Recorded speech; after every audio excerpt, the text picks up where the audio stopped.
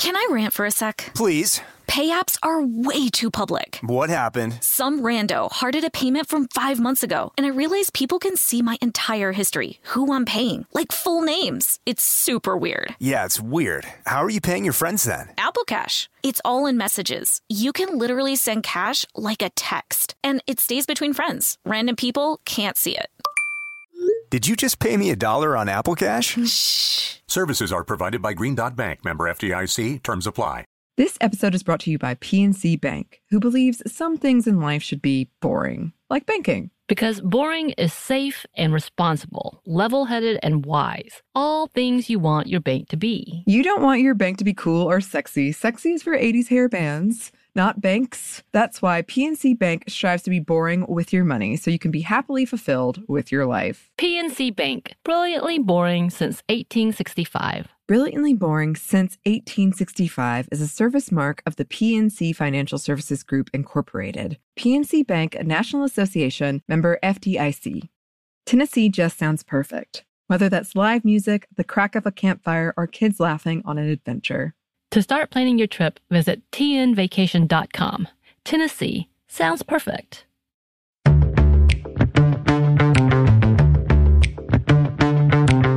Hey, this is Bridget. And this is Emily. And you're listening to Stuff Mom Never Told You.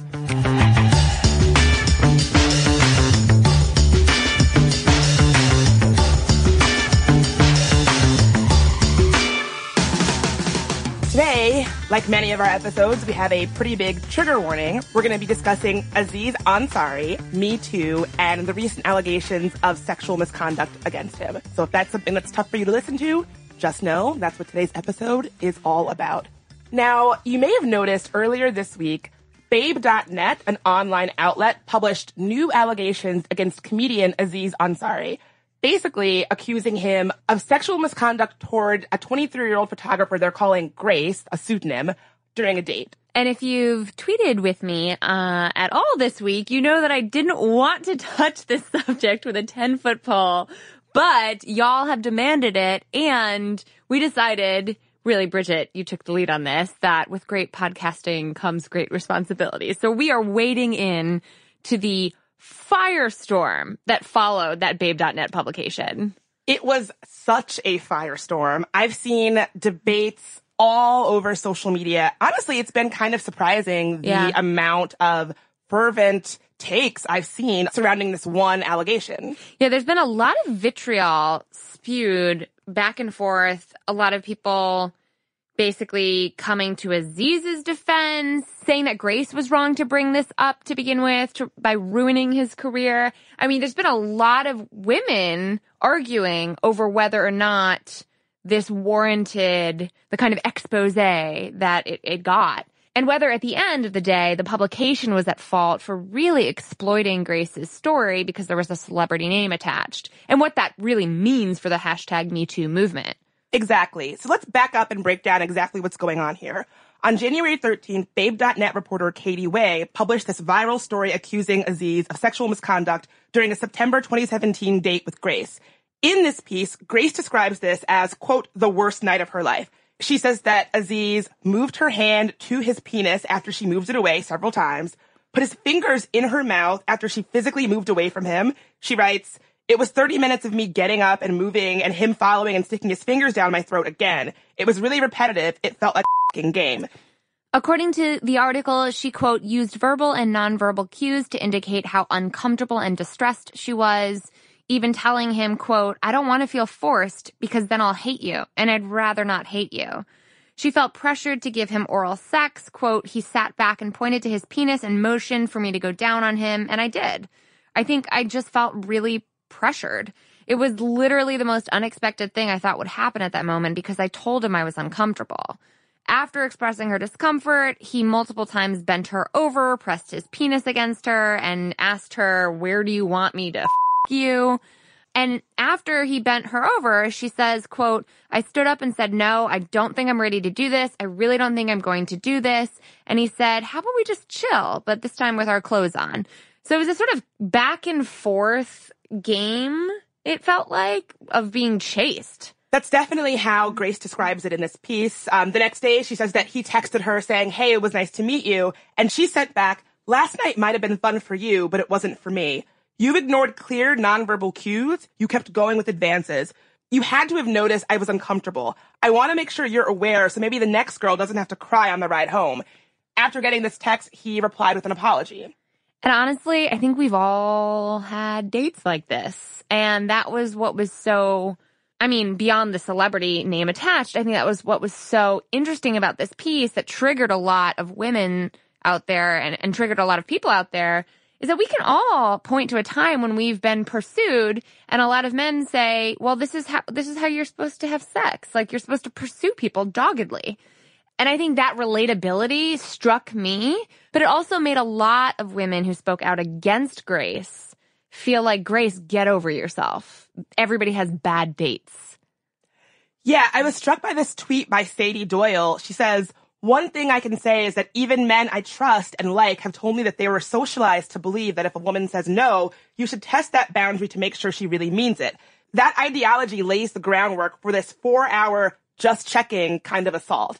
And so the question really is this a bad date? Is this something that we should all be expected to endure with dating and having sex? Is it sexual assault? Is it a sex crime? I think that her story really raises all these kinds of questions, which are valid. So back to Grace's story. Grace says that it was her friends that helped her see what she had previously thought of as just a bad date or a night gone bad as sexual assault.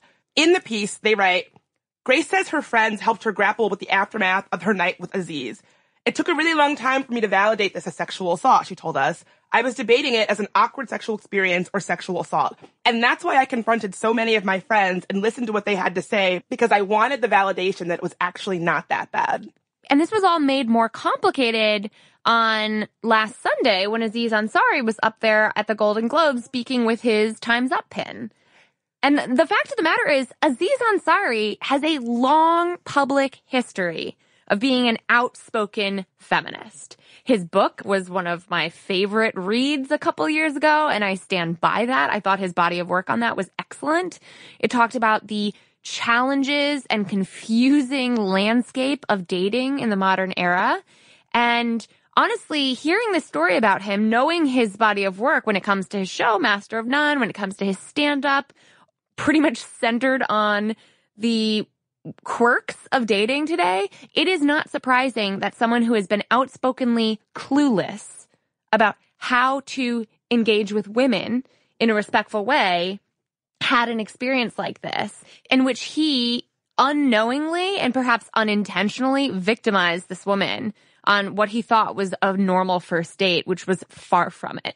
So what you just described about his body of work is exactly what Grace says compelled her to come forward with this story. She says, watching him on the Golden Globe stage, wearing a Time's Up pin, getting an award for a show that really centers him as a good guy, feminist ally, is what made her want to come forward. And to be clear, on Master of None, he does deal with issues of sexual harassment, sexual assault, gender power dynamics, and he does set himself up as a kind of feminist ally. And spoiler alert, if you haven't seen Master of None and don't want a plot point for that show spoiled for you, I'm going to talk about it. One of the plot points in season 2 is that Aziz is forced to stand up to his boss on a cooking television show because his boss has been outed as a serial sexual harasser. People on our crew have come up to me and said you've been inappropriate with them. What people? What are you talking? Women? Yes. So you're telling me none of this happened? None of this happened. I don't know, man. That's hard for me to buy. I mean, why would these people make it up? What do you mean, why, bro? What are you, naive? They want to get their 15 minutes, okay? They want money. So you can really see how we all bought into the idea of Aziz as a good guy, a nice guy, someone who is interested in talking about gender, talking about dating, talking about sex, and doing so in a way that highlights gender and power discrepancies. And that's what's hard about reconciling all of this, is how can someone who's so outspoken about his feminism have this kind of protocol on a date? Like, how can there be such a disconnect?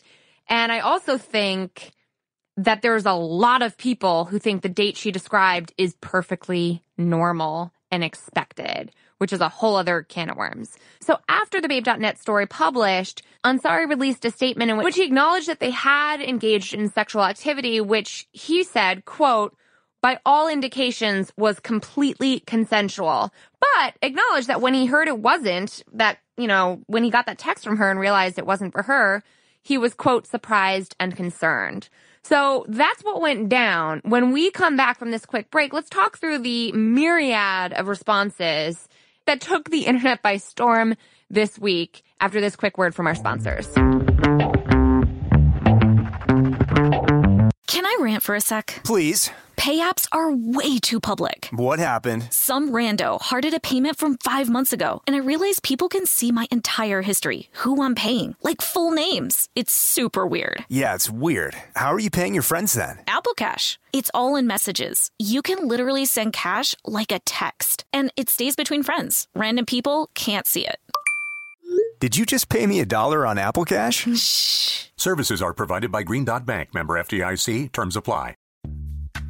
Snag a Job is where America goes to hire, with the deepest talent pool in hourly hiring. With access to over 6 million active hourly workers, Snag a Job is the all-in-one solution for hiring high-quality employees who can cover all your needs.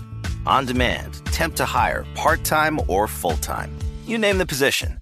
Warehouse worker, retail associate, grocery store clerk, fitness trainer, baker, stylist, bellhop, podcast producer. Yeah, Snag a Job's got a worker for that. With our easy-to-use platform, you're able to seamlessly post and fill available positions quickly with a dedicated customer support team to provide all the help you need along the way. Kind of nice knowing you have a talent pool like that in your own backyard, right?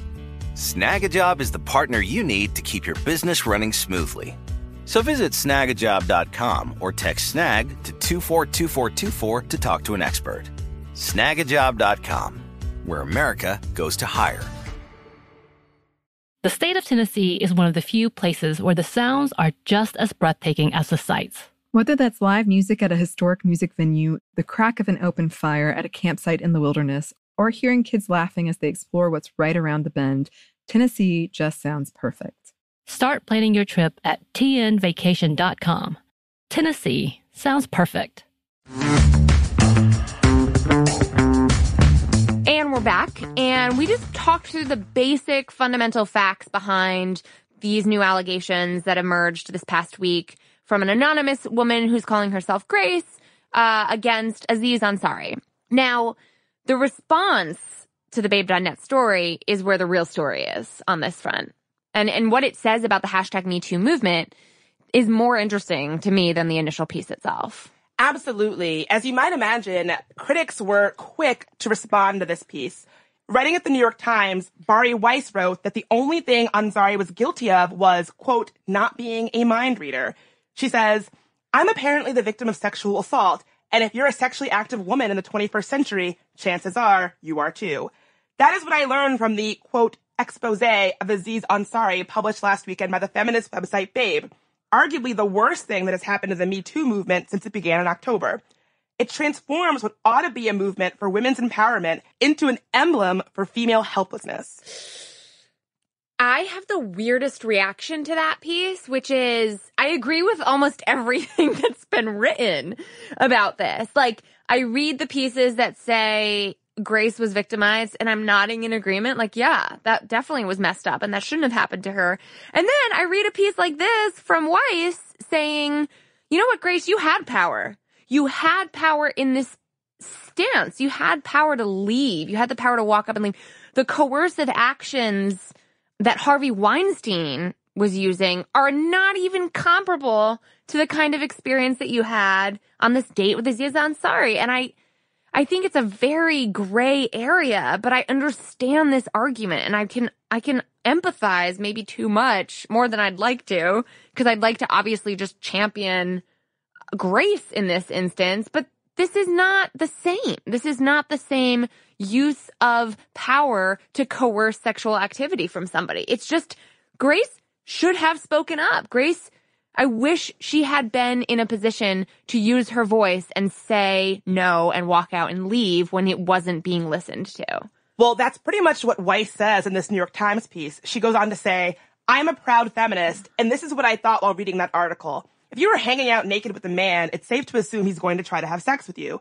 If the failure to choose a Pinot Noir over a Pinot Grigio offends you, you can leave right then and there. If you don't like the way your date hustles through paying the check, you can say, I've had a lovely evening and I'm going home now. If you go home with them to discover he's a terrible kisser, say, I'm out. If you start to hook up and you don't like the way he smells or the way he talks or doesn't, end it. If he pressures you to do something you don't want to do, use a 4-letter word, stand up on your own 2 feet, and walk out his door. And I get it, and I want that to happen, and I want there to be more women who feel empowered to do that, which is a huge part of my entire career thus far. But I also remember what it's like to be coerced into sex. I was Grace. I think we've all been in Grace's shoes. I really think it's a universal experience, and that doesn't make it right. I'm almost thinking of Amber Rose, notably the woman pioneering the slut walk, right? And she said in an interview, sitting on a couch with a talk show host, if I am butt naked on your bed and I say no, that means no.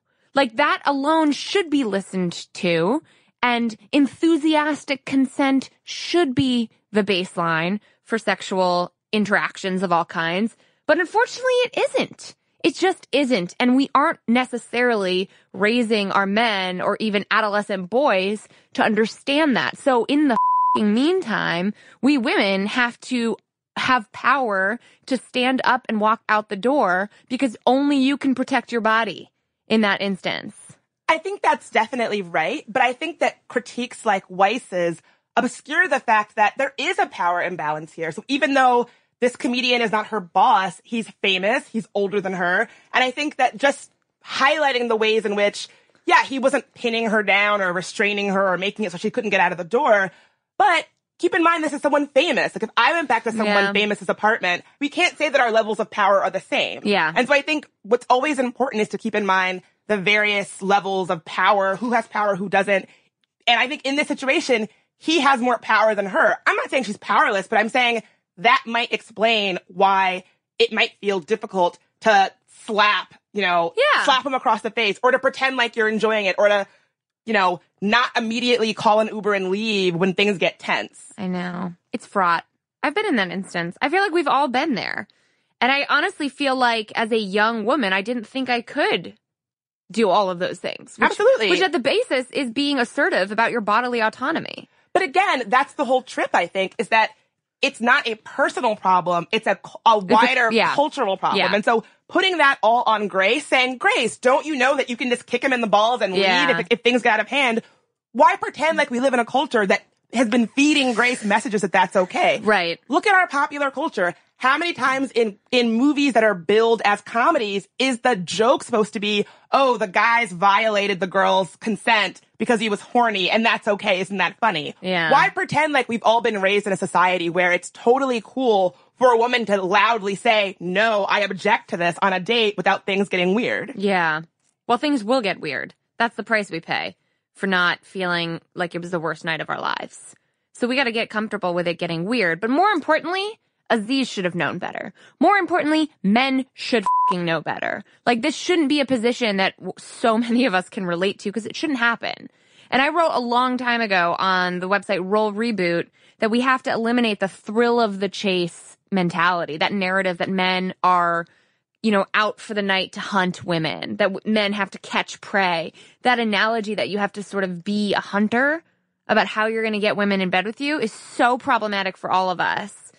And I think the problem with this narrative that's spun out of control following the Babe article is that it's not clear-cut her fault or his fault. I think the question that's putting Grace on blast in a lot of ways was her response of going public with this disproportionately punitive.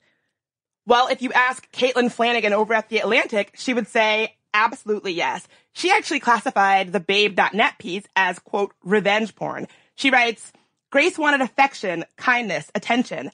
Perhaps she hoped to even become this famous man's girlfriend. He wasn't interested. What she felt afterward, rejected yet another time by yet another man, was regret. And what she did, and the writer who told her story created, was 3,000 words of revenge porn. Yeah, I don't even know I don't know how to feel about that. I don't know if revenge porn is exactly what this is, but that's the ultimate question here. I'm curious to hear what our listeners think. I don't like this narrative of comparing victimhoods between Grace and I'm Sorry. I'm uncomfortable with it too, and that's what I see this narrative drifting so easily toward.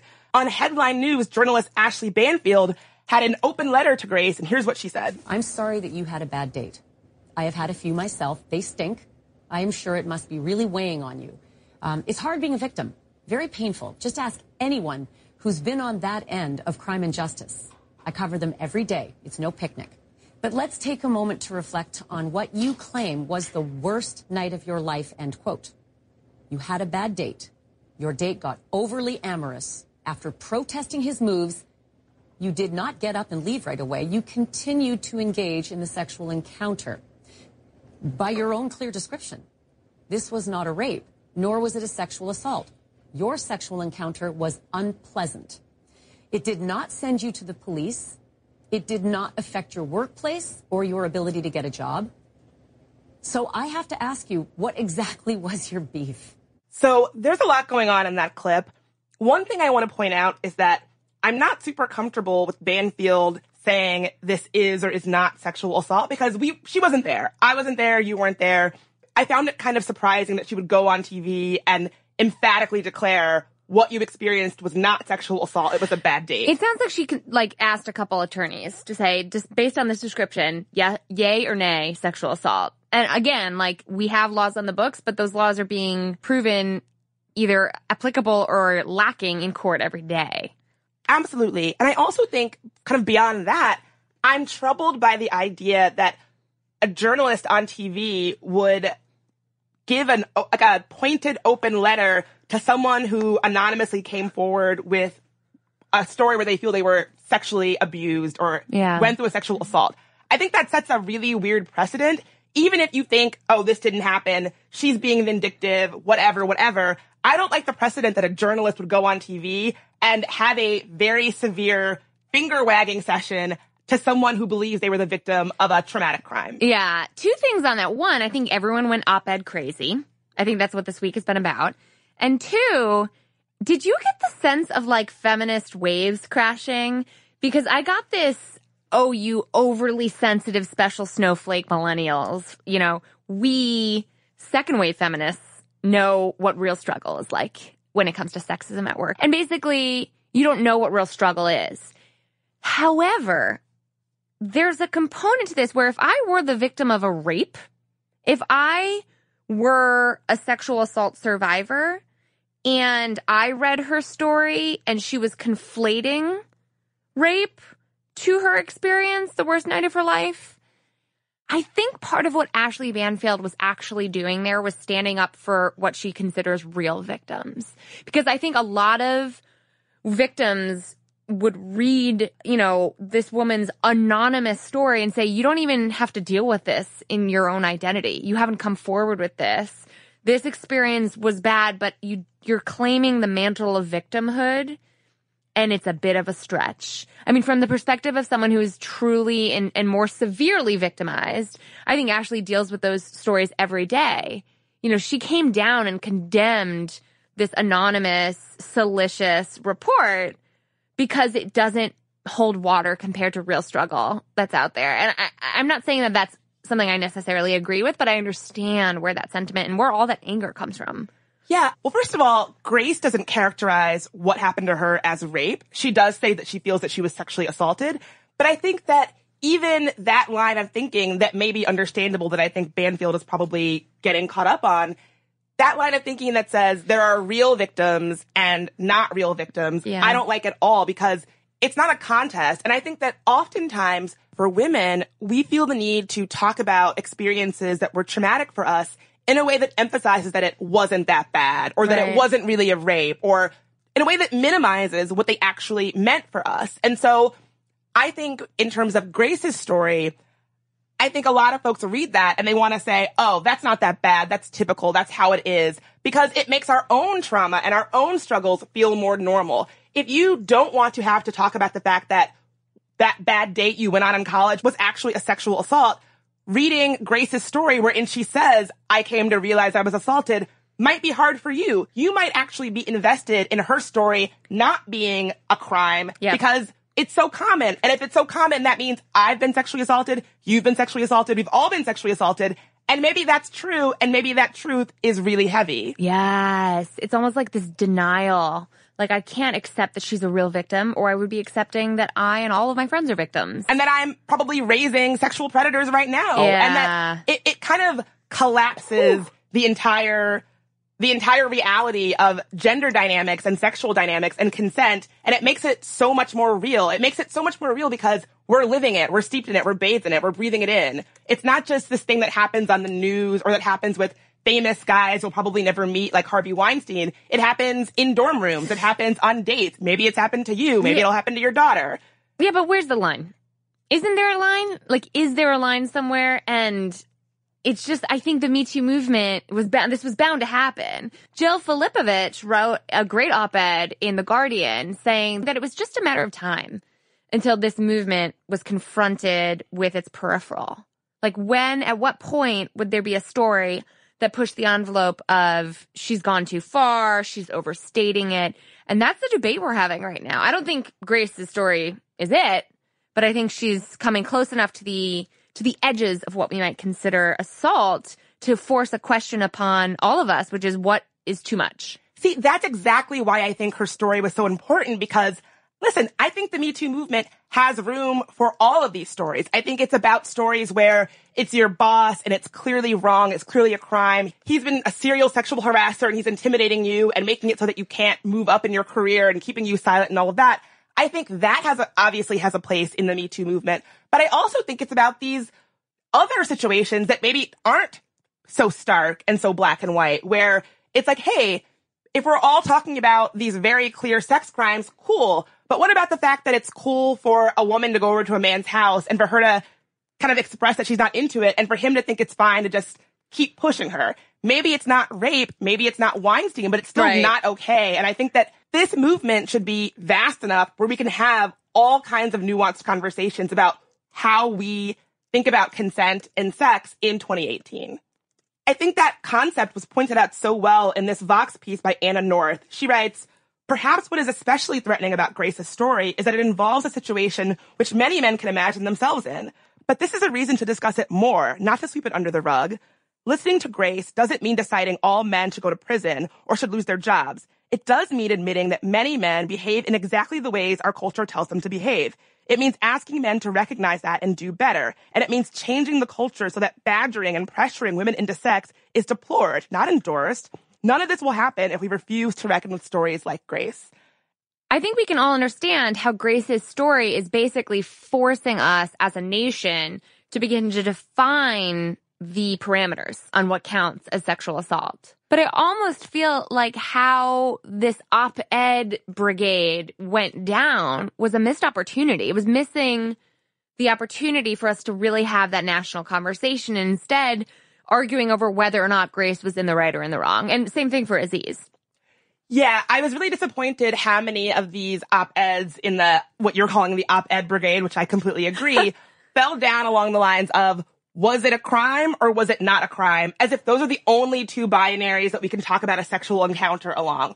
Was it a crime? Nope, then nothing to see here. Or if it wasn't a crime, totally fine, no reason to talk about it. And I think what you just said is so important because it really underscores why it's imperative that these stories are dealt with nuance and thoughtfulness and care. And as much as I'm so happy that Grace came forward and I'm so happy that she told her story because I do think it has a place in this movement, I do think that Babe.net and the reporter that broke the story did Grace a disservice. Because listen, people's sexual traumas are sensitive. You owe it to your sources to deal with them in a way that is responsible. And I do not feel like the story was responsibly handled. And after a quick break, we'll be joined by Jezebel deputy editor Julianne Escobedo-Shepherd to discuss how this journalist missed the mark.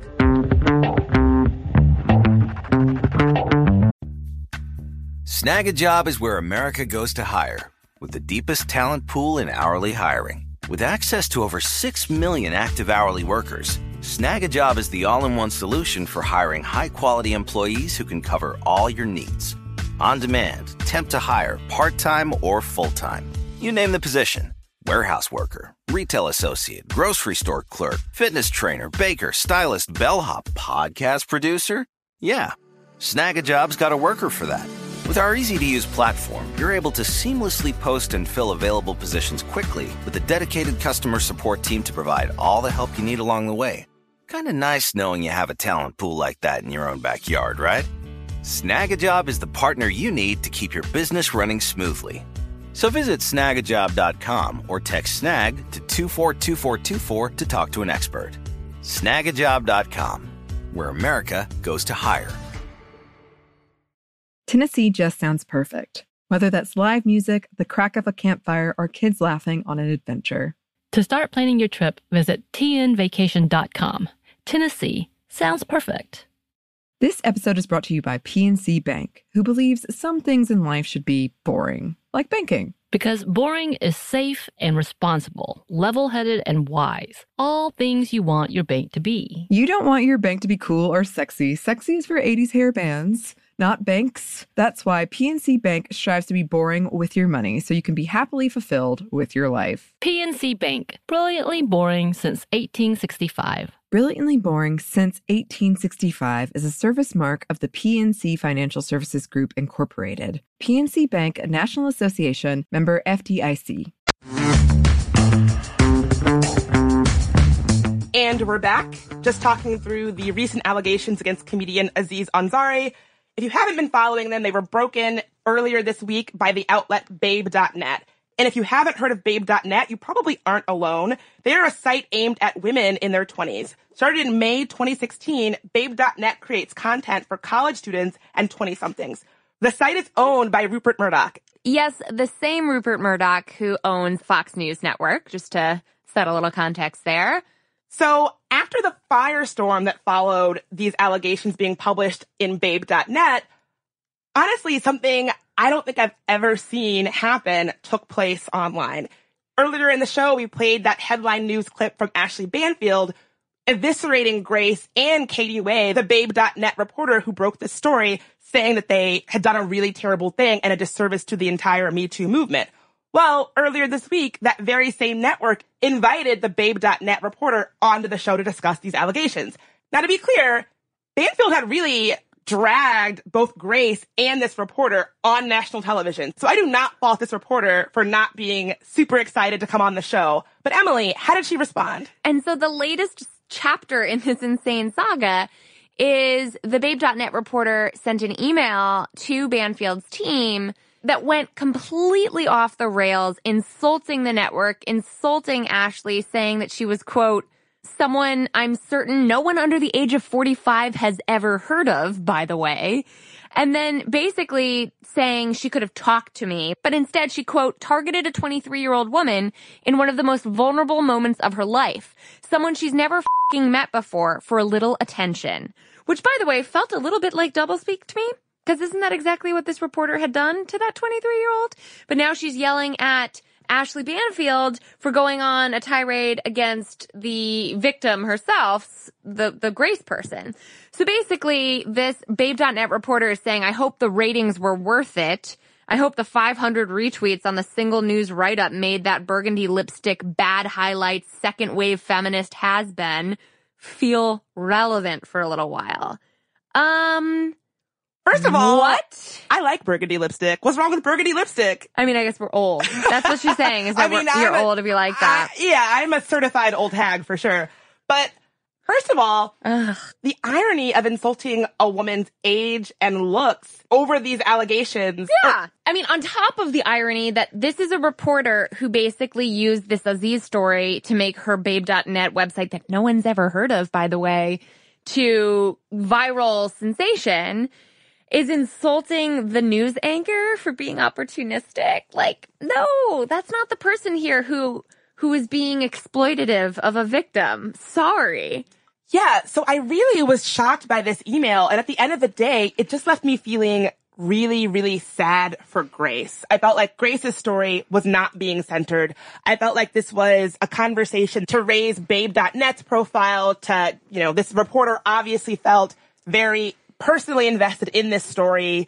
And it just made me feel really, really sad for this person who'd made these allegations. Yeah, it sounds like the story got away from the actual what happened and became more about a journalistic angle, quite frankly. Totally. That's why it's so important for stories like this to be told with nuance and responsibility. And for more on that, we're joined in studio by deputy editor of Jezebel.com, Julianne Escobedo-Shepherd, who wrote an amazing Jezebel piece breaking down all of the ins and outs of why Babe.net's reporting on these allegations kind of fell flat. Julianne, we're so happy that you could be here with us today. Hi, Bridget. I'm so excited to be here with you. So in your must-read Jezebel piece, you pointed out some of the ways that Babe.net really almost did a disservice to Grace and these allegations. Can you talk about some of the biggest flaws you saw with their reporting? Yeah, I mean, so as an editor, I really wanted to just go in and rearrange it for one. But, well, I think one of my biggest issues was that it really put the details of what happened to Grace in such a way that felt prurient and almost gawky. Yeah. And, you know, I can see where that could possibly be even re-traumatizing to her or to anyone reading it. Obviously, you know, there's always there's a risk of that when you're reporting these pieces. But I think just the way that it read, sort of with some of the seamier details of it, felt very exploitive. And that was my main issue with it. It was very voyeuristic in how they laid out what happened, down to screenshots of text message exchanges, right? Which felt journalistically unnecessary, didn't it? Right. And also, you know, I think they were using that as proof that they, you know, some sort of proof that they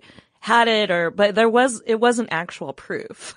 You know, we don't know. Obviously screenshots are easy to doctor. And, you know, I think that there's more to be done as far as, corroborating a story that I think that they did not do. Obviously, you know, I just want to preface this with I believe Grace and I believe that this happened, but, you know, you want to, as a journalist, protect your sources, especially in stories like these, which can be, you know, some of the most traumatic stories for your subjects.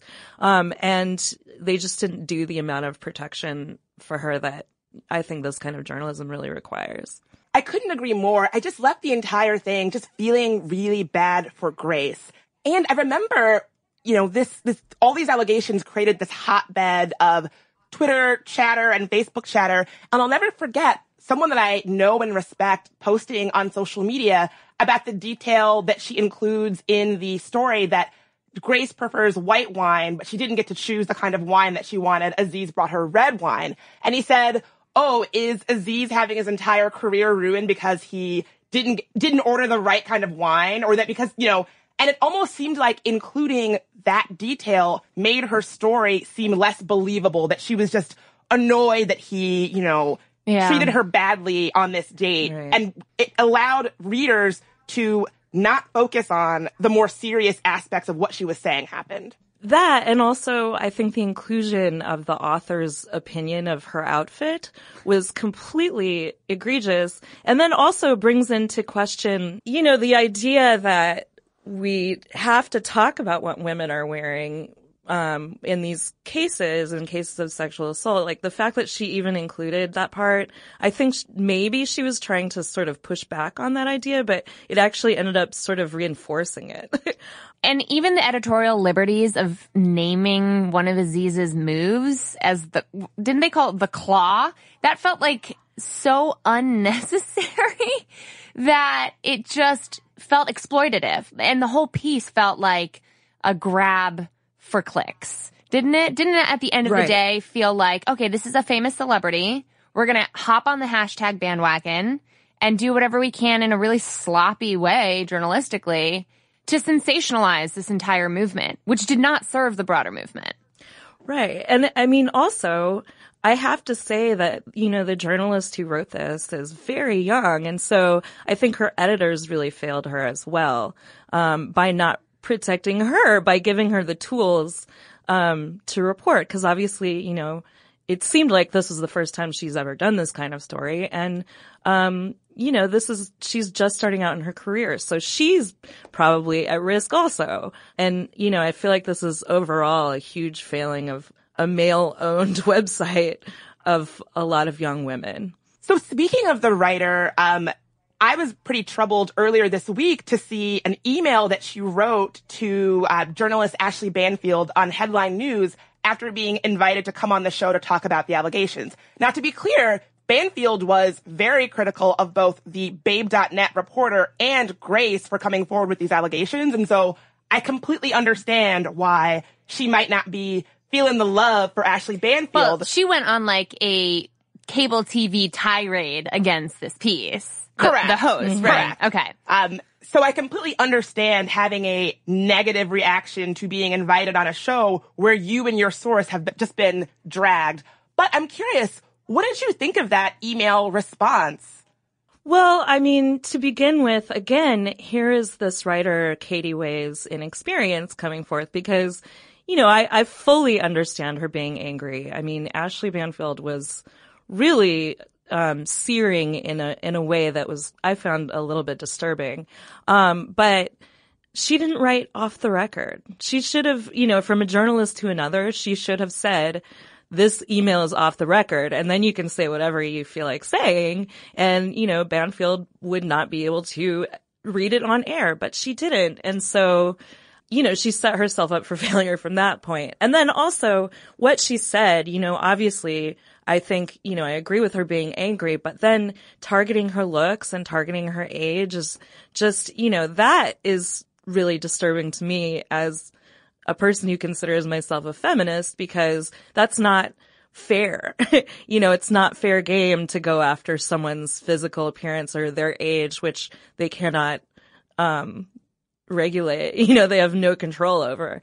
Obviously going after her journalism is fair. So that really disturbed me too, because it sort of added to the narrative that Babe was just doing this story to make a name for itself.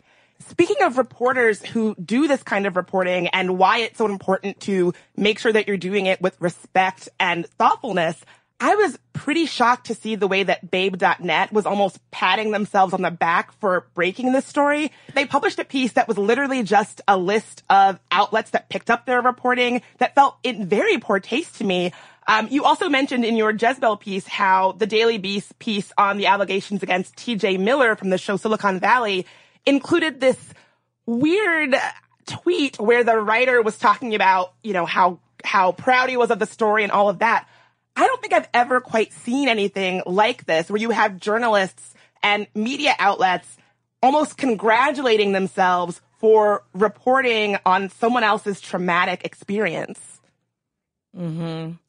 I haven't seen it either, and it is one of the most disturbing aspects to all of this, I feel. And I think it ties into what I wrote in my piece about how since Jodi Kantor and Megan Twohey broke the Weinstein story in the New York Times in October, I think sexual assault reporting has become a sort of prestige type of reporting where because it's, you know, there's this outing of all these celebrities as predatory.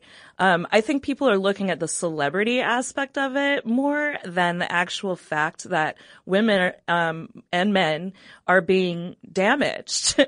And, you know, I think there are a lot of people who are just coming to this type of reporting, and it takes a special light touch. You have to know how to do it so you don't re-traumatize your subjects and that you respect, you know, the gravity of the situation. And you also have to question why you're doing this story. Are you doing it because you want to change structure and change institutions and expose people who abuse power? Or are you doing it because you want, you know, a headline that has a famous person's name in it, you know? And that's what I think that the sort of boasting points to. It just seems like, oh, cool, like, give us a Pulitzer for reporting on TJ Miller or whatever. Yeah. It's so gross. Well, it is a moment that's very modern by nature, right? In the era in which our commander-in-chief is tweeting because he says that's the way to directly communicate with the public. In the era when fake news is the label that's used by anyone who wants to disagree or discredit you, the importance of journalistic integrity has never been more salient in an era where anyone can publish anything. Truly. I mean, that's the democracy of the internet. And in your piece, you wrote perfectly here that we've missed an opportunity. You say, quote, there was potential with Grace's story. The conversations that followed could have given us a real shot at cracking away at the imbalanced sexual power structures that plague us. The power structures that tell us a man's desires are more significant than a woman's, and that conditioned Grace not to slap a 34-year-old celebrity who she says took it too far. And I think that missed opportunity is a reminder of just how important it is for all of us in the Me Too movement, but especially those who are reporting on it, to do so responsibly. Yeah, I mean, the conversation that we should be having, and I think we're starting to have in the last day or so, it's so crazy that this piece was published like Saturday night, and it's not even been a week. But I think the conversation that we should be having is about consent and about what these sorts of interactions between men and women in particular, but I don't think that they're necessarily confined to men and women, about what they say about power and expectation and traditional ideas of masculinity. And, obviously what the goal here is, I think, is to create a more equitable bottom line. But because of the way that the piece was reported, it allowed us to only focus on that and derailed the conversation. Yeah, just that describes so accurately my trajectory of feelings on this situation. When I first read the Babe.net piece, I thought, finally, we're having a conversation that goes beyond what we all know is awful, wherein someone very powerful and rich and famous like Harvey Weinstein wages a 10+ year campaign of sexual assaults, harassment, and intimidation. And, is very obviously a wrong thing to do. It is a crime. Terrible, terrible.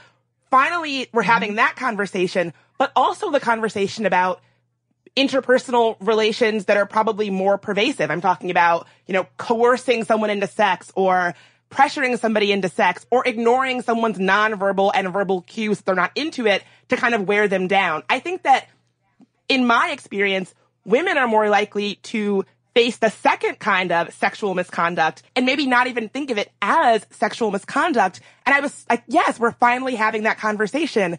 But then when the conversation turned into what he did wasn't actually assault, or Babe.net is a terrible outlet, why did they include these details? Like, we totally missed the opportunity to deal with what Grace lifted because of the way it was reported.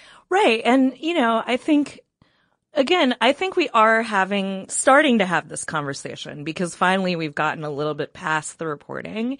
And one of the most important things to come out of it is the idea that all assault or harassment has to be legally actionable. And I don't like the idea that just because someone did something that isn't a jailable offense doesn't mean that there's no imbalance of power.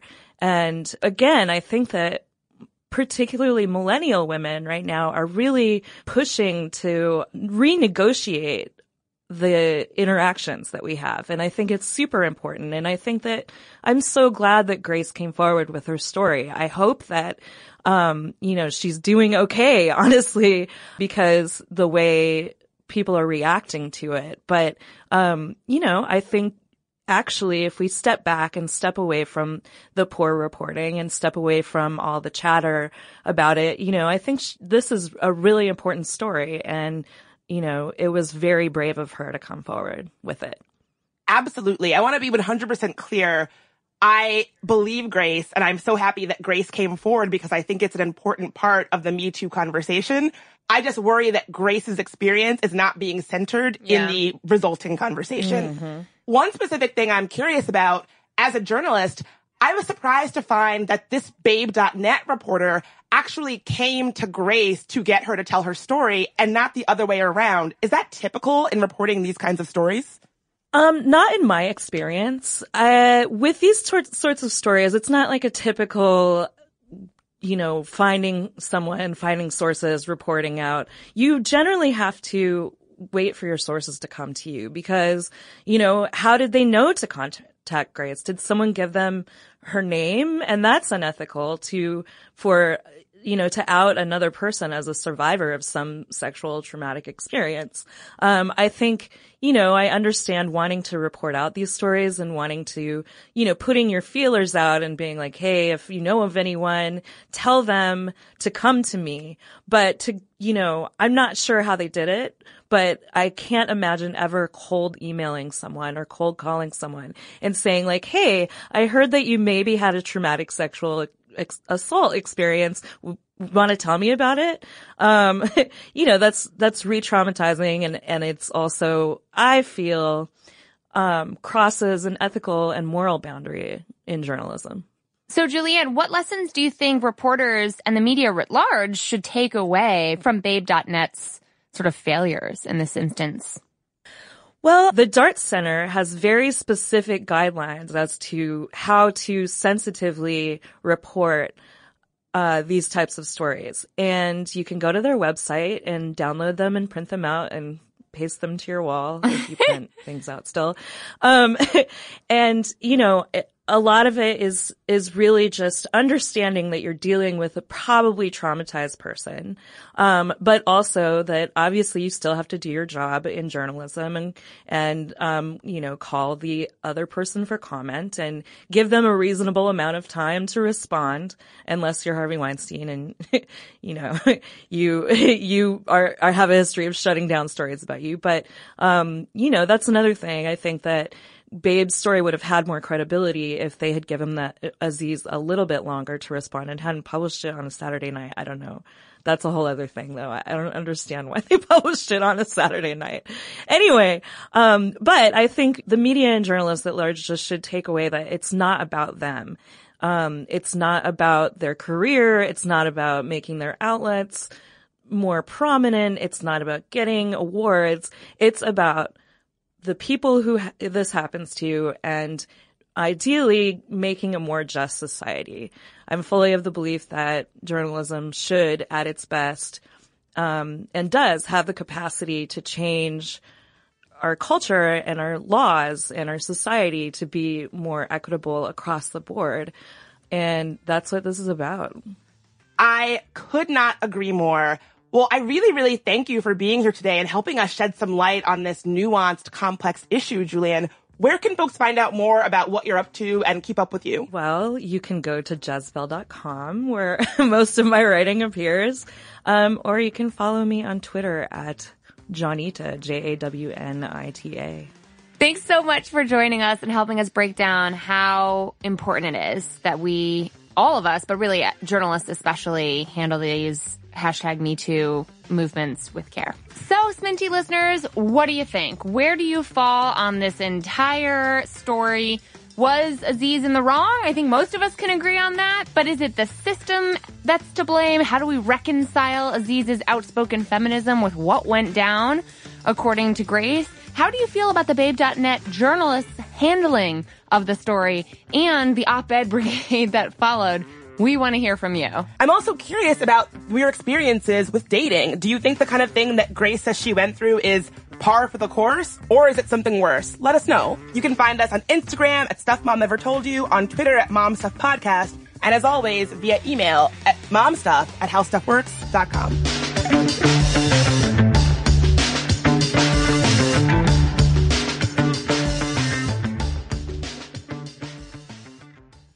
This episode is brought to you by PNC Bank, who believes some things in life should be boring, like banking. Because boring is safe and responsible, level-headed and wise. All things you want your bank to be. You don't want your bank to be cool or sexy. Sexy is for 80s hair bands, not banks. That's why PNC Bank strives to be boring with your money, so you can be happily fulfilled with your life. PNC Bank, brilliantly boring since 1865. Brilliantly Boring Since 1865 is a service mark of the PNC Financial Services Group, Incorporated. PNC Bank, a National Association, member FDIC. Tennessee just sounds perfect. Whether that's live music, the crack of a campfire, or kids laughing on an adventure. To start planning your trip, visit tnvacation.com. Tennessee sounds perfect. Rev up your thrills this summer at Cedar Point on the all-new Top Thrill 2. Drive the sky on the world's tallest and fastest triple-launch vertical speedway. And now, for a limited time, Get more Cedar Point fun for less with our limited time bundle for just $49.99. Get admission, parking, and all-day drinks for one low price. But you better hurry, because this bundle won't last long. Save now at cedarpoint.com.